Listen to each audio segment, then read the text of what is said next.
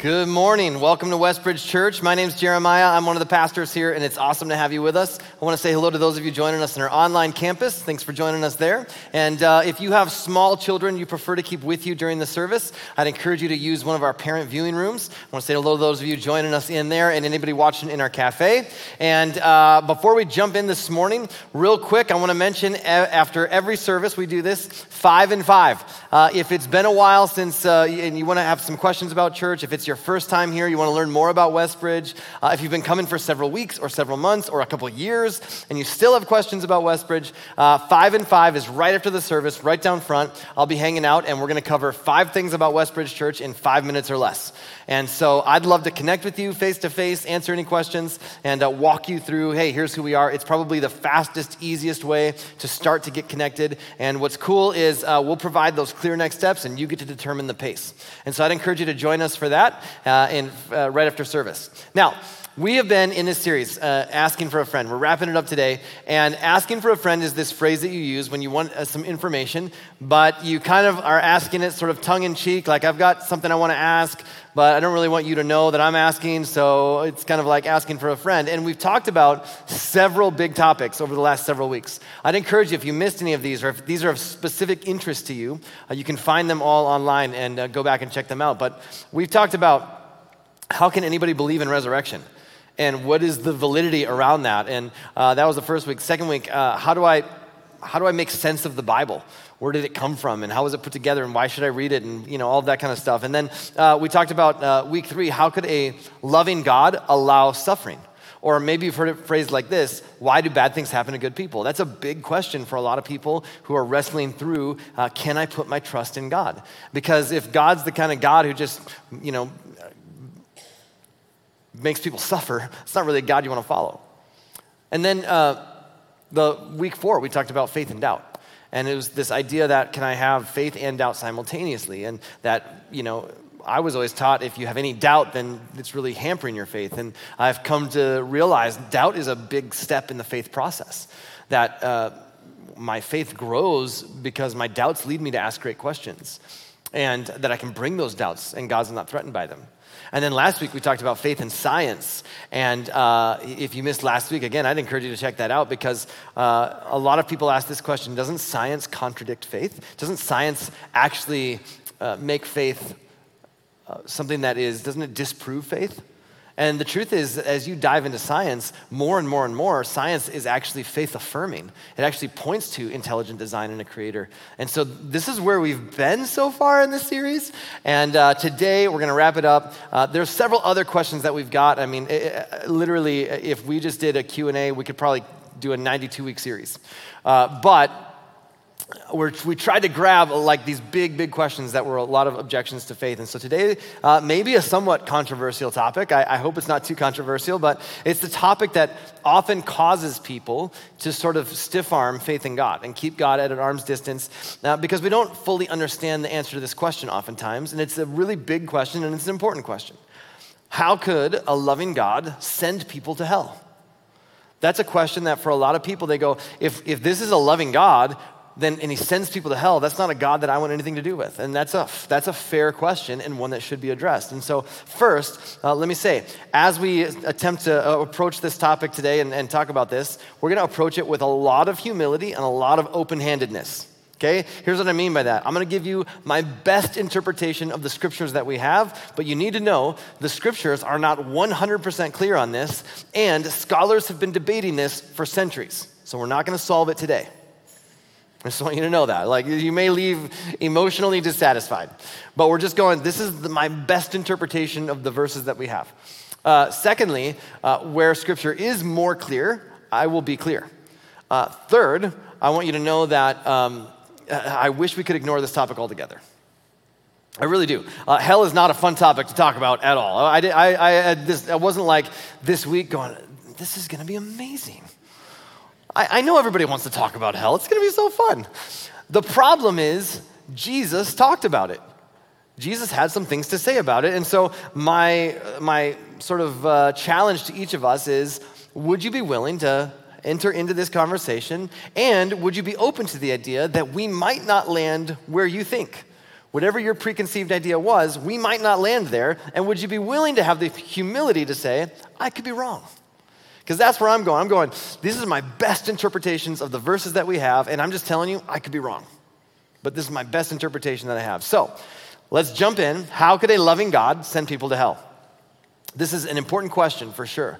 But the way that we tend to ask the question already poses a lot of problems for us. If you've ever been to Valley Fair, if you've ever been to the State Fair, if you've ever been to St. Michael Days and Nights, you have the opportunity to do something at any of those settings called a caricature. And a caricature is something where it's either a drawing of you or you and your spouse or you and a friend, and it's basically an artist who draws you. It's a portrait of you, a drawing of you, but it's a drawing that really highlights all of your features in an extreme way for comedic effect. And so you get the picture back and you're kind of like, oh, it's so cute and it's kind of funny. It kind of looks like you, but it's like your head is disproportionate to your body, and your smile is massive and your ears are tiny and your chin is all stretched out, and it's just and it depicts you, but it's a little different than you. Let me give you an example today. This is a picture of Clint Eastwood. This is a photograph. This is not a caricature. This is an actual photograph of the actor Clint Eastwood. And you can just see that this is a normal photograph. These are his features. Now, somebody drew a caricature based off of this photo, and it looks like this. And you can see that clearly both pictures depict the same person. In fact, when you look at the caricature, you can go, that's clearly Clint Eastwood, right? I mean, it's obviously him. And yet, it's a little different. It's not an exact replica. In fact, you'd say it kind of looks like him. It definitely depicts him, but it's also nothing like him because his jaw is massively stretched out and his ears are tiny and his squint is too squinty. And it's like, okay, that's definitely Clint Eastwood, but yet it's different. And it's amazing. This is why this is important. These images are depicting the same person, but they're doing it in drastically different ways. And they're coming to very different conclusions about what this person looks like. And when we ask certain questions of God, whether we realize it or not, sometimes we end up painting a caricature of God based on our own perceptions, based on our own feelings, and the way we ask the question. And this question, how could a loving God send people to hell, tends to paint a caricature of God, and it tends to paint a caricature of people as well. And let's start with the question first. The first part of this question is, how could a loving God do this? How could a loving God send people to hell?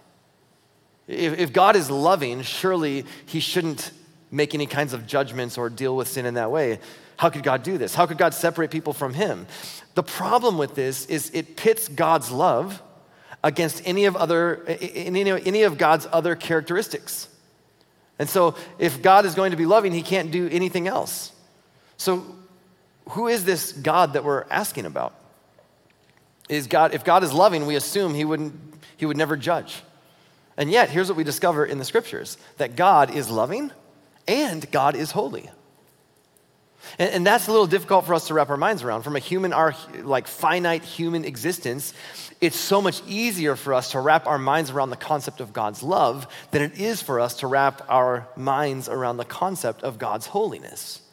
And yet, he is both loving and holy. And what does it mean that God is holy? The word holy actually means to be set apart, specifically for God, that he's set apart from sin. It means that we often say this in a terrible way. I heard this phrase growing up, that God can't be in the presence of sin. And yet, here I see Jesus all the time hanging out with sinful people. I'm like, this just doesn't add up. And again, some of the way that we phrase things creates a distorted picture of the God that we're dealing with.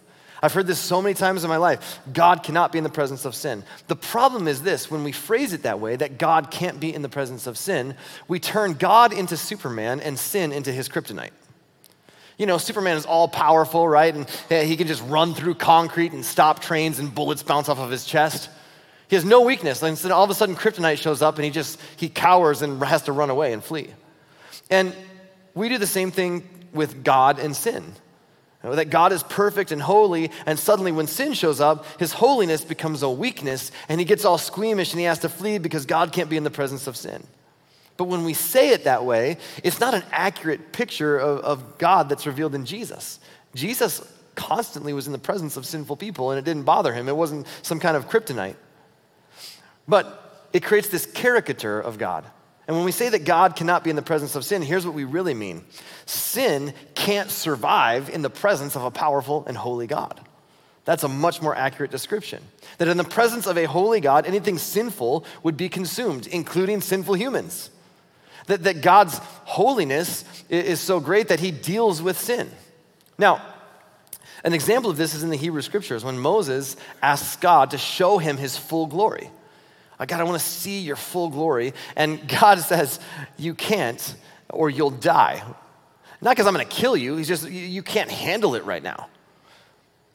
And so what happens is God actually shows Moses his goodness. He hides him away and lets him see a reflection of him, but not his full glory. And even from that experience, Moses walks away from that and is like glowing radiantly that the people are terrified of him. It's absolutely amazing. And when sinful humans encounter and experience even a little bit of the holiness of God, there is an immediate reaction. Here's a couple examples of this. One from the Old Testament, one from the New Testament. The Old Testament, the Hebrew Scriptures, one from the eyewitness accounts of Jesus. A guy named Isaiah was a prophet in the Hebrew Scriptures and gave messages to the nation of Israel on God's behalf. And in one part of his writing, he describes a vision that he has of beings that are worshiping God. And here's what he writes. He says this, "It was in the year of King Uzziah, died, that I saw the Lord. He was sitting on a lofty throne, and the train of his robe filled the temple.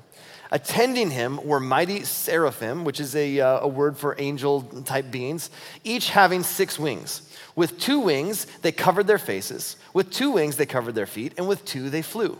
They were calling out to each other, 'Holy, holy, holy is the Lord of heaven's armies. The whole earth is filled with his glory.' Their voices shook the temple to its foundations, and the entire building was filled with smoke. Then I said, 'It's all over. I am doomed, for I am a sinful man.'" What? Why is that Isaiah's reaction? So Isaiah sees God's holiness, and he doesn't say, "Wow, that's so awesome." He says, "Woe is me." And there's something about us as human beings, when we clearly see God in his appropriate position in the universe, we also recognize our own. We recognize, I don't measure up to the fullness of God and his standard. And the same thing happens to Peter. Peter encounters Jesus, and Peter is a fisherman. He's been fishing all night. They didn't catch anything. And Jesus says, "Hey, Peter, let's go fishing." And Peter is thinking, "Jesus, you know nothing about fishing. It's the middle of the day. We fished all night. We haven't caught anything. But all right, let's go." And they go fishing, and Jesus says, "Hey, let's cast the nets on the other side of the boat." And I'm sure Peter's just like rolling his eyes like, this guy knows nothing about fishing. Okay, whatever. Casts his nets on the other side, and they catch so many fish that the boat starts to sink. Their partners come over with their boat fills up with so many fish, their boat starts to sink. And Peter should have been like this, "Oh my gosh, you've unlocked the secret to fishing. Like, you're hired, dude. This is amazing." Instead, we read about this reaction, and this is what happens. When Simon Peter realized what had happened, he fell to his knees before Jesus and said, "Oh Lord, please leave me. I'm such a sinful man." What a weird reaction. But there's something about us as human beings that when we recognize God and we recognize where we fall short, there's this realization of who we are. And it happens with Isaiah, and it happens with Peter. And there's a lot of pushback in our culture to the idea that God would make any type of judgment against sinful people, that God would judge anything. And yet when we cling to the love of God and we discard the holiness of God and we say, "I don't want a God that judges anything or a God that has justice," or that side of things it's uncomfortable to talk about. And I agree, it is uncomfortable to talk about. But if we discard that and we just go, God is love, which means everything is just rainbows and fairy tales, we're not being consistent with who God claims to be, even by our own standard. Because think about it like this. As human beings, we long for justice. If somebody commits a crime against you, you want it to be made right. You long for it to be made right. If someone commits a crime against someone that you love, you want the perpetrator to be held accountable. There's something about that seems right for you and for me. And when we think about the injustice and the things that go on around the world, we long for those things to be set right. There's something in us that longs for that. When we see people or systems that are taken advantage of, what do we want from our own earthly judges? We want them to judge fairly. We want them to be just. Why would we expect anything less from the God who created the universe? Is it possible our desire for justice is because we're created in the image of a God who is perfectly just, while at the same time he loves? Could it be that in his love, he does hold people accountable? And the creation narrative tells us when God saw the world that he created, it was good. He creates, and after all through the creation process, God looked at what he created and he says, it's good. And then he creates human beings and he says, it's very good. He creates men and women and he says, it's very good. And then what is God to do? How should he respond when he sees? He sees what sin is doing to a good world that he loves and cares for, and good people that he loves and cares for. Doesn't it make sense then that it is out of his love and not in spite of his love that he responds to sin and what it's doing to the creation that he loves and to the people that he loves? Wouldn't he respond? And when you think about people around the world, outside of the United States of America, we tend to live a somewhat sheltered life here compared to a lot of the rest of the world. When they think of divine justice, they hold that as a comfort because of the injustices that have been committed against them. Isn't God morally right and at the same time morally loving when he responds to injustice and sin in the world and the people that he created? He would be an indifferent and unloving God if he did nothing. Well, this is a question I've often asked myself. Why can't God just forgive everyone and just wipe the slate clean?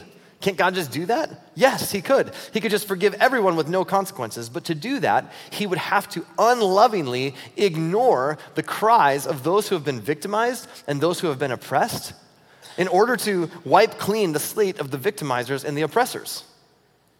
You can think about it like this. When one of my kids does something to another one of my kids to hurt them, it's not loving for me as a dad to ignore the cries of the one who was hurt so that I don't offend the one who did the hurting.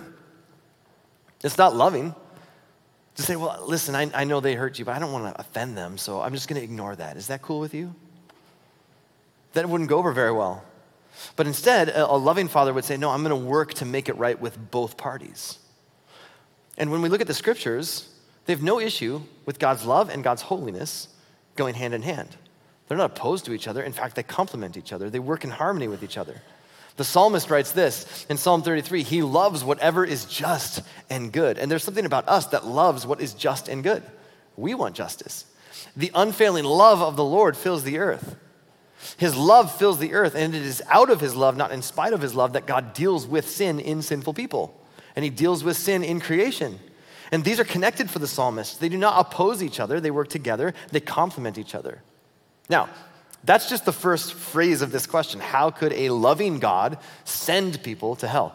Hopefully we understand that a loving God, as we walk through what love is, that a loving God deals with sin in broken people and in broken creation, that he wants to restore and he wants to renew. But here's the next part of the question. Okay, well, how could a loving God do that to us? Like, have we really been so bad that we deserve judgment? Have we really messed things up so much that we deserve hell? That's a big question. But the question shows us a lot about how we see ourselves and how we see sin. And here's what we come to realize, that we take sin less seriously than Jesus does. Like when you think about how Jesus talks about sin, he talks about sin a lot differently than we tend to talk about sin. And sin is not a word that we like to use. That feels harsh. But the truth is, sin is just missing the mark. Sin says, I've missed the mark. And I don't even need a Bible verse to tell me that I've missed the mark. There are things that I've done that I wish I hadn't done. There are things that I've done unintentionally that I look back and I go, I wish I hadn't done that and I wish I hadn't said that. And that falls short of my own standard, let alone God's. And then there are things I look back at that I did intentionally. And I'm like, I wish I hadn't done that, I wish I hadn't said that. But it wasn't like I accidentally stumbled into that. Like I did that on purpose. And you probably have those things in your life. And by our own standards, we don't even measure up to our own standards. We've missed the mark with our own standard, let alone God's. And that's just what sin is. It's just missing the mark. And in Matthew's eyewitness account, Jesus begins his ministry. And he begins with this sermon that's often referred to as the Sermon on the Mount. And in this, he connects sin and hell. It's kind of fascinating because In our modern era, we tend to think of hell as like this sort of archaic and antiquated idea that is maybe found in the Old Testament, but Jesus comes and sets the record straight. And in fact, it's just the opposite. In ancient Israel, they didn't have a concept or a construct for an afterlife. For them, it was just serve God as best as you can with the years you have on this planet. They didn't think about it. In fact, hell was not a construct for them or a concept for them. And Jesus is the one who first introduces the idea of an eternal perspective. And listen to what he says when he talks about sin. He says this, "You've heard that our ancestors were told, 'You must not murder. If you commit murder, you are subject to judgment.' But I say, if you're even angry with someone, you're subject to judgment. If you call someone an idiot, you're in danger of being brought before the court. And if you curse someone, you are in danger of the fires of hell." Pretty intense from Jesus. Jesus moves past the comparisons that we tend to make in our hearts, and he moves past the outward activity to the inner motives of our hearts. He isn't interested in just removing some weeds. He wants to cut out the root of sin that gets into our hearts. And his teaching warns us, those terrible people that you compare yourselves to make yourself feel better?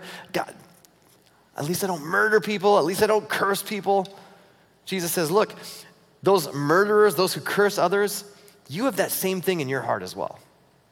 Jesus would say, I'm telling you, if you even are angry at someone, if you let that fester inside of you, it's the same thing. That root is the exact same thing that is found in the hearts of people who curse people and murder people. It's just gone a little bit further than yours has gone. But it's the same root. And so Jesus moves past that. He's saying sin is very serious. It can harm you. It can hurt you. A few verses later, he gives another example. He says this, so if your eye, even your good eye, I don't even know what that means. I don't know if that's a common thing. I don't know if there's like a bunch of people with a patch eye. I don't know if he's talking to pirates. I don't know what's going on. If your eye, even if it's your good eye, he's basically saying, look, let's just make it the worst case scenario. Let's just say you've already lost an eye and you still only have one eye left. Even then, he says, if it causes you to lust, gouge it out and throw it away. It is better for you to lose one part of your body than for your whole body to be thrown into hell. And if your hand, even your stronger hand, causes you to sin, cut it off and throw it away. It is better for you to lose one part of your body than for your whole body to be thrown into hell. Now, again, context matters. So Jesus is not advocating for self-mutilation, all right? As far as we can tell, we don't read anything in the scriptures about a bunch of one-armed, one-eyed people wandering around Jerusalem, all right? But he's using hyperbole to make a point, that sin should be taken seriously. That when I miss the mark, it has an impact on my life. And I should do something about that. And let's set aside some of the modern day imagery that we have of hell that they're kind of conjured up in our world today, right? The pitchfork and the fiery underground torture chamber. A lot of the images that we have about hell are just through such a cultural lens, that there's a guy in a red suit and horns and a pitchfork and he's playing AC/DC backwards. Or Nickelback forward. But the word that Jesus uses is Gehenna. Okay, hold on. What does that mean? What is Gehenna? Well, Gehenna is actually a very real place in Jesus' day. In fact, it was originally called the Valley of Hinnom, and the Valley of Hinnom was a place where other cultures would actually sacrifice children to their gods. And if you served some deity and you didn't know where you stood with that deity and you wanted to make sure that you incurred their favor and you sort of kept away their wrath, you would offer these sacrifices, and eventually you never knew where you stood. The gods never answered, so you would just keep offering sacrifices until eventually you'd offer your kids as sacrifices to make sure that, hey, better to offer my son or my daughter than for the whole civilization to be wiped out by this deity. And the Valley of Hinnom was the place where child sacrifices were offered to different gods and deities. And so the Valley of Hinnom in Jesus' day is called Gehenna. It becomes this place. Now there's no longer child sacrifices going on in Jesus' day in the first century, but it's outside of the city of Jerusalem, outside of the borders of the city, and it's a place where they burned all of their trash and refuse. It's a place where they dump all of their sewage. It's a place where if you were on the outcast of society, if you were a leper, if you were a beggar, if you were someone who was, quote unquote, ceremonially unclean, to make sure that your impurity didn't rub off on others, you had to live outside of the city. And so there would be encampments there. There would be wild animals fighting over scraps of food. That's where you'd hear gnashing of teeth. And so we hear these things like there's lots of worms that are living in those piles. So we hear scripture verses like where there's gnashing of teeth and where the worm never dies. But Jesus is actually talking about a real place where the fires never go out because they're constantly burning their trash. This is the only way to get rid of it. And the smell was terrible, the sight was disturbing, but it's clearly a place nobody would want to go to. And those who are outcast from society live there. And so Jesus leverages this very real place to help his listeners understand the reality of hell. Hell being separation from God. And so they have a different image. When Jesus talks about the fires of hell, they would have instantly, Jesus talks about the fire that doesn't go out in Gehenna. He's talking about a real place. They're thinking, oh, Gehenna, we know where that is. We've seen it. We take our trash there. Why would we ever want to live there? In fact, the city of Jerusalem, the name Jerusalem, comes from two Hebrew words, Yerushalom, which means, shalom means peace, but not just peace like, hey, shalom, shalom to you. It's more than that. Peace is not just the absence of conflict or the absence of war. Shalom actually encompasses the flourishing and the wholeness that God desires for all of the world. And so Yerushalom actually means the city of Shalom, the place of peace. And so to experience Gehenna outside means you're separated from the Shalom, you're separated from the flourishing and the wholeness that God wants for all of creation. And so what Jesus is saying is this: hell is separation from God. And when people try to paint a picture of hell like it's some kind of eternal physical fire and torture and torment, not only is that inconsistent with God's character, it's completely inconsistent with the main idea that Jesus is trying to communicate.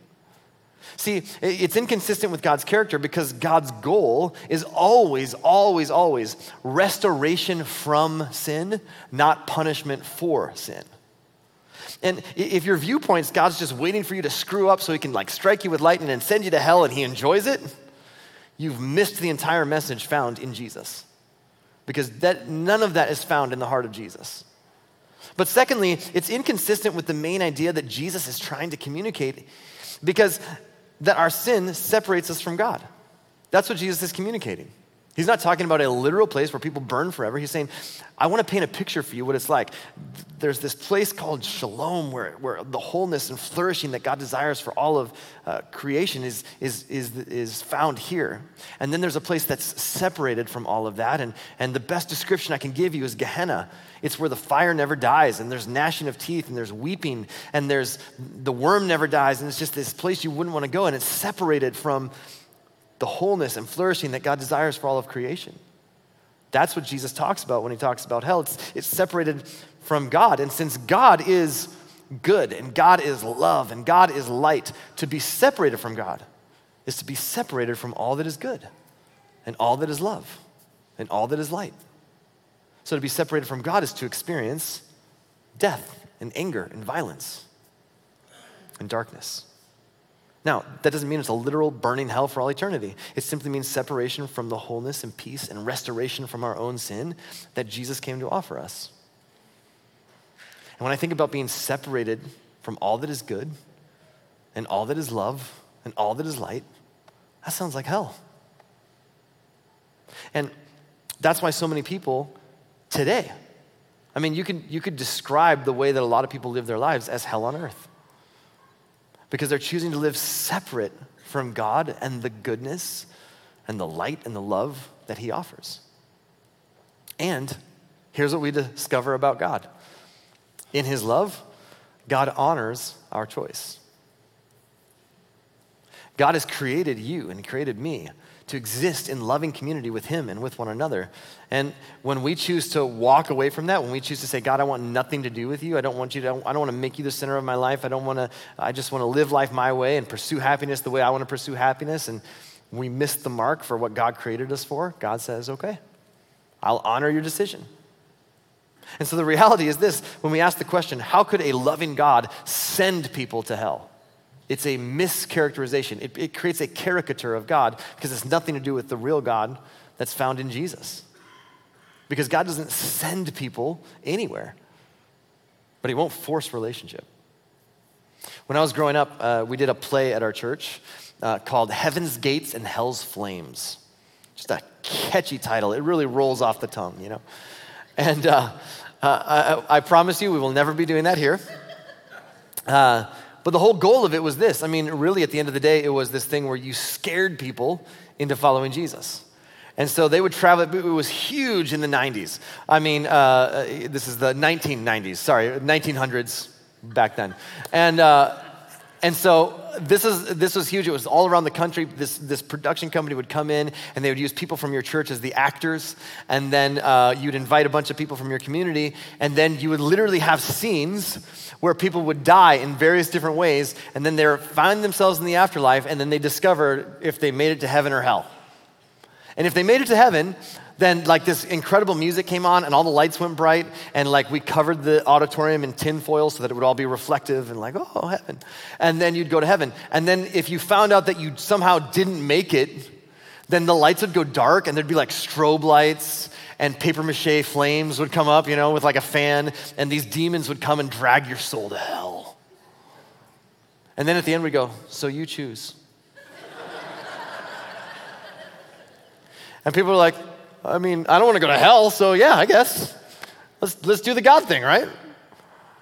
It's a horrible motivation for following Jesus. It's a really, really powerful short-term motivation. It's like, so who here would love to go to hell? And everybody's like, no, I don't want to go to hell. That seems awful. You're like, okay, great. Well, your alternative is to, go with this Jesus guy. And it's such a bad motivation. Like fear is such a short-term motivation. It's like getting married to the first person that you meet because you're afraid to be alone.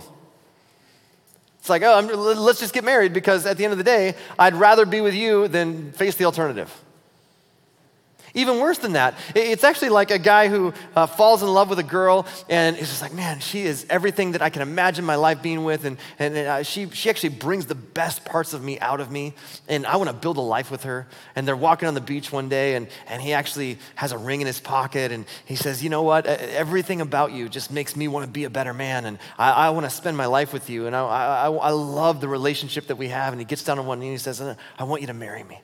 And before you answer, I just want you to know that if you say no, you will live to regret it. You're gonna find yourself on your deathbed one day, and you're gonna be filled with regret from the day that you said no to me. Now, hold on. Will you marry me? You're like, whoa, that's creepy. Now, she might say yes. Well, I don't think that's a great way to base your relationship. But that's what we do with God. When we go, okay, hell is this place where you're going to burn forever and ever. Anybody want that? No, I don't want that. Okay, follow Jesus. It's a horrible motivation. But when you learn about who God is in the person of Jesus, what you discover is a God who created you, who loves you, and who is willing to put his own life on the line to deal with the sin that you and I experience. He never sends anyone to hell. His goal is never to punish. But neither does he force you to follow him and trust him. And so your own decisions to say no to God might cause you to find yourself separated from him. Here's what C.S. Lewis, who is a great theologian in the last century, writes this. He says, there are only two kinds of people in the end. Those who say to God, thy will be done, and those to whom God says in the end, thy will be done. Those who say, God, your will be done. Whatever you want, I'm in. And those to whom God says, whatever you want, I'll grant it. He won't force relationship. And heaven is an eternal place where Jesus and God and his love, his light is the center of everything. If you've decided, I don't want to make Jesus the center of my life, I don't want to make Jesus and his light and his love the pursuit of my life and the center of my life, then there's a really good chance you're probably not going to enjoy heaven. And God will not force you to, and he will honor your decision. And so this idea that God sends people to this torture chamber is such a caricature that really distorts who God is. The person that's found in Jesus is the God who longs for the shalom, the flourishing and wholeness of all of creation and all of mankind, all of humanity. And yet, because he is love, he will never coerce anyone. And if you ultimately decide, God, I want nothing to do with you, God will honor that request, and you may find yourself separated from God, which is the definition of hell. But it's not because God is sending anybody there. There's a great story Jesus tells that really captures this. And again, you have to understand, Jesus is a master storyteller and uses things, right, like gouge out your eye and cut off your arm to make a point. And he tells this story, and it's, again, and it goes to an extreme to make a point. So you have to understand what we're reading here, but Jesus often told parables, stories, in order to illustrate things that are happening in humanity, human dynamic, but he tells a story, a made-up story to kind of make his point. Here's a story Jesus tells in Matthew chapter 22. It says, Jesus is talking to a group of people. He says, the kingdom of heaven can be illustrated by the story of a king who prepared a great wedding feast for his son. When the banquet was ready, he sent his servants to notify those who were invited, but they all refused to come. So he sent other servants to tell them, the feast has been prepared. The bulls and fattened cattle have been killed and everything is ready. Come to the banquet. But the guests he had invited ignored them and went their own way, one to his farm, another to his business. Others seized his messengers and insulted them and killed them. The king was furious, and he sent out his army to destroy the murderers and burn their town. And he said to his servants, the wedding feast is ready, and the guests I invited aren't worthy of the honor. Now, go out to the street corners and invite everyone you see. So the servants brought in everyone they could find, good and bad alike. And the banquet hall was filled with guests. But when the king came in to meet the guests, he noticed a man who wasn't wearing the proper clothes for a wedding. Friend, he asked, how is it that you're here without wedding clothes? But the man had no reply. Then the king said to his aides, bind his hands and feet and throw him into the outer darkness, where there will be weeping and gnashing of teeth. Kind of an intense reaction. But what is Jesus doing? What is the picture that he's painting? He would tell these made-up stories in order to make a point about a larger truth. And in this story, the king invited people to a wedding banquet, but the original guests were too busy with their lives to accept the invitation. And ultimately, the king decides, then I'm going to invite everyone. Everyone is included. Everybody's invited. And so everybody gets an invitation. And it would have been very customary for a king who's holding a wedding to provide wedding clothes for the guests. And so as you arrive, not everyone who is invited, I mean, you're inviting everybody off the streets. Not everybody could afford the proper attire for the proceedings. And so it would have been customary for the king to say, I'm providing the wedding robes. When you show up, here's a wedding robe, here's a wedding robe, here's a wedding robe.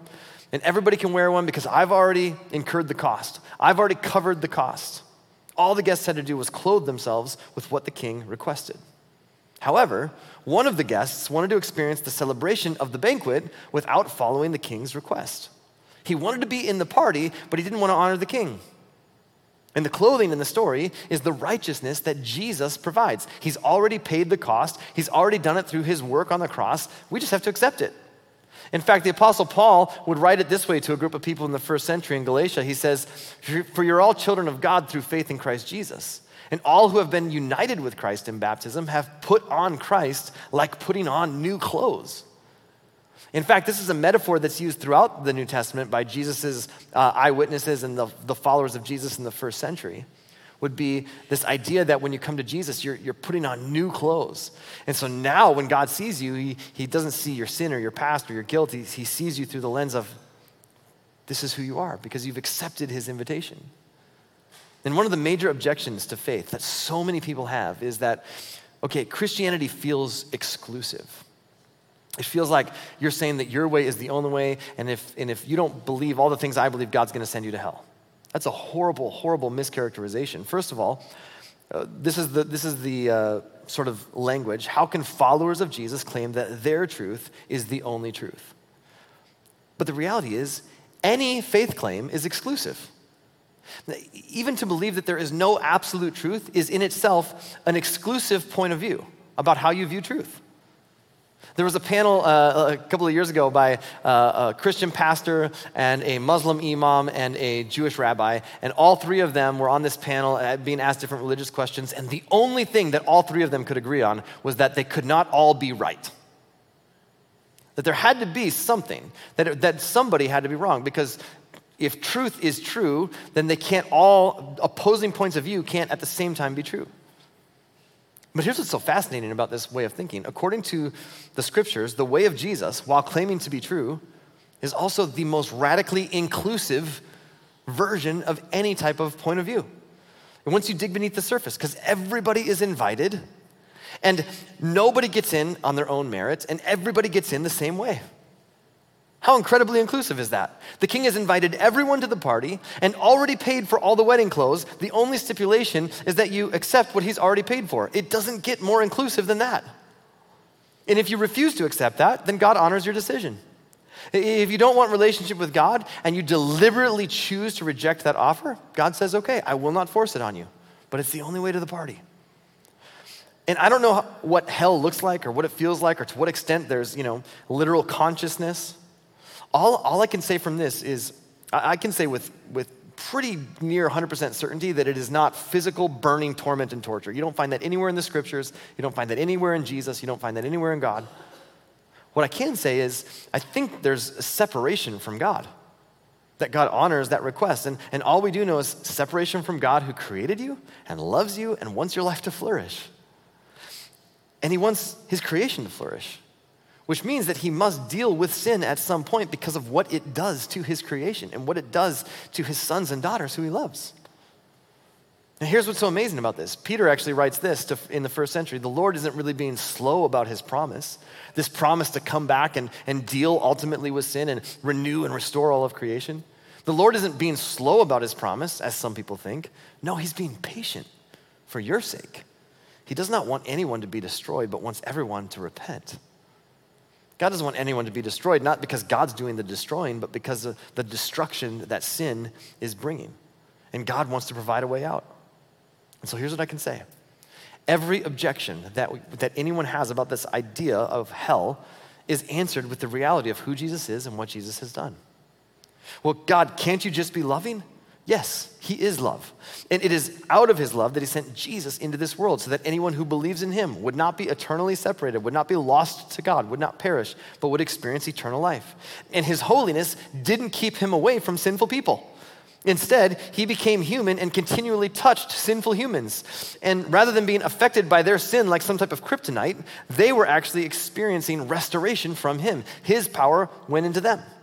Well, God, can't you just deal with sin through some other judgment? Yes, he did that. In fact, he took your sin and my sin upon himself when he was nailed to the cross. Well, God, can't you just forgive everyone? Yes. Because the death and resurrection of Jesus, your forgiveness has already been secured. He offers it to everyone. Well, God, can't you just see that we tried our best? Yes, God sees that. And yet, your best and my best isn't good enough to reach our own standards we set for ourselves, let alone God's standards. And Jesus clothes you with his righteousness and goodness, and he's already paid the price. So now when God looks at you, he doesn't see your sin, he doesn't see your guilt, he doesn't see your past, he doesn't see your shame. He sees someone covered in the new clothing of righteousness and forgiveness that Jesus offers. Well, God, can't you just do something miraculous to get our attention? Yes, that's exactly what he did when he sent Jesus into this world. He didn't send a messenger, he sent his only son. It wasn't a caricature, it was the perfect photographic picture of the real thing. Well, God, can't you just send somebody back from the dead so that we know it's true? Yes, that's exactly what Jesus did. He died, his body was laid in a tomb, and according to hundreds of eyewitnesses, he rose again. And now the offer is there for you and me. He invites you and me to be clothed with his righteousness, to be a part of his family, and it's not something you earn, it's not something you behave your way into, you don't church attend your way into it, you simply have to receive the free gift that God offers. And so I hope this helps us understand. God doesn't send people anywhere. Hell is not this torture chamber. Hell is just separation from God. And it's something that we find ourselves in when we say no to God. And he honors that because he will not coerce or force relationship. But man, his heart is he's inviting. He's inviting. He'll never stop inviting. And if you want to say yes to that invitation, you can do that today. And all you have to do is say, I want that. And to say that, all you have to do is just agree with this prayer as we close. God, please forgive my sins. Forgive me for the times that I know I've missed the mark. I know I've walked away from you. I'm so grateful that you never walk away from me. You keep extending that invitation. So today I want to say yes. Make me your son. Make me your daughter. And then help me to put my trust in you and to follow you as best as I know how. Not so that I can be a part of your family, but because I already am. Help me to put on the clothing that you provide and just to live in this new identity that you've given. And God, I pray for every one of us.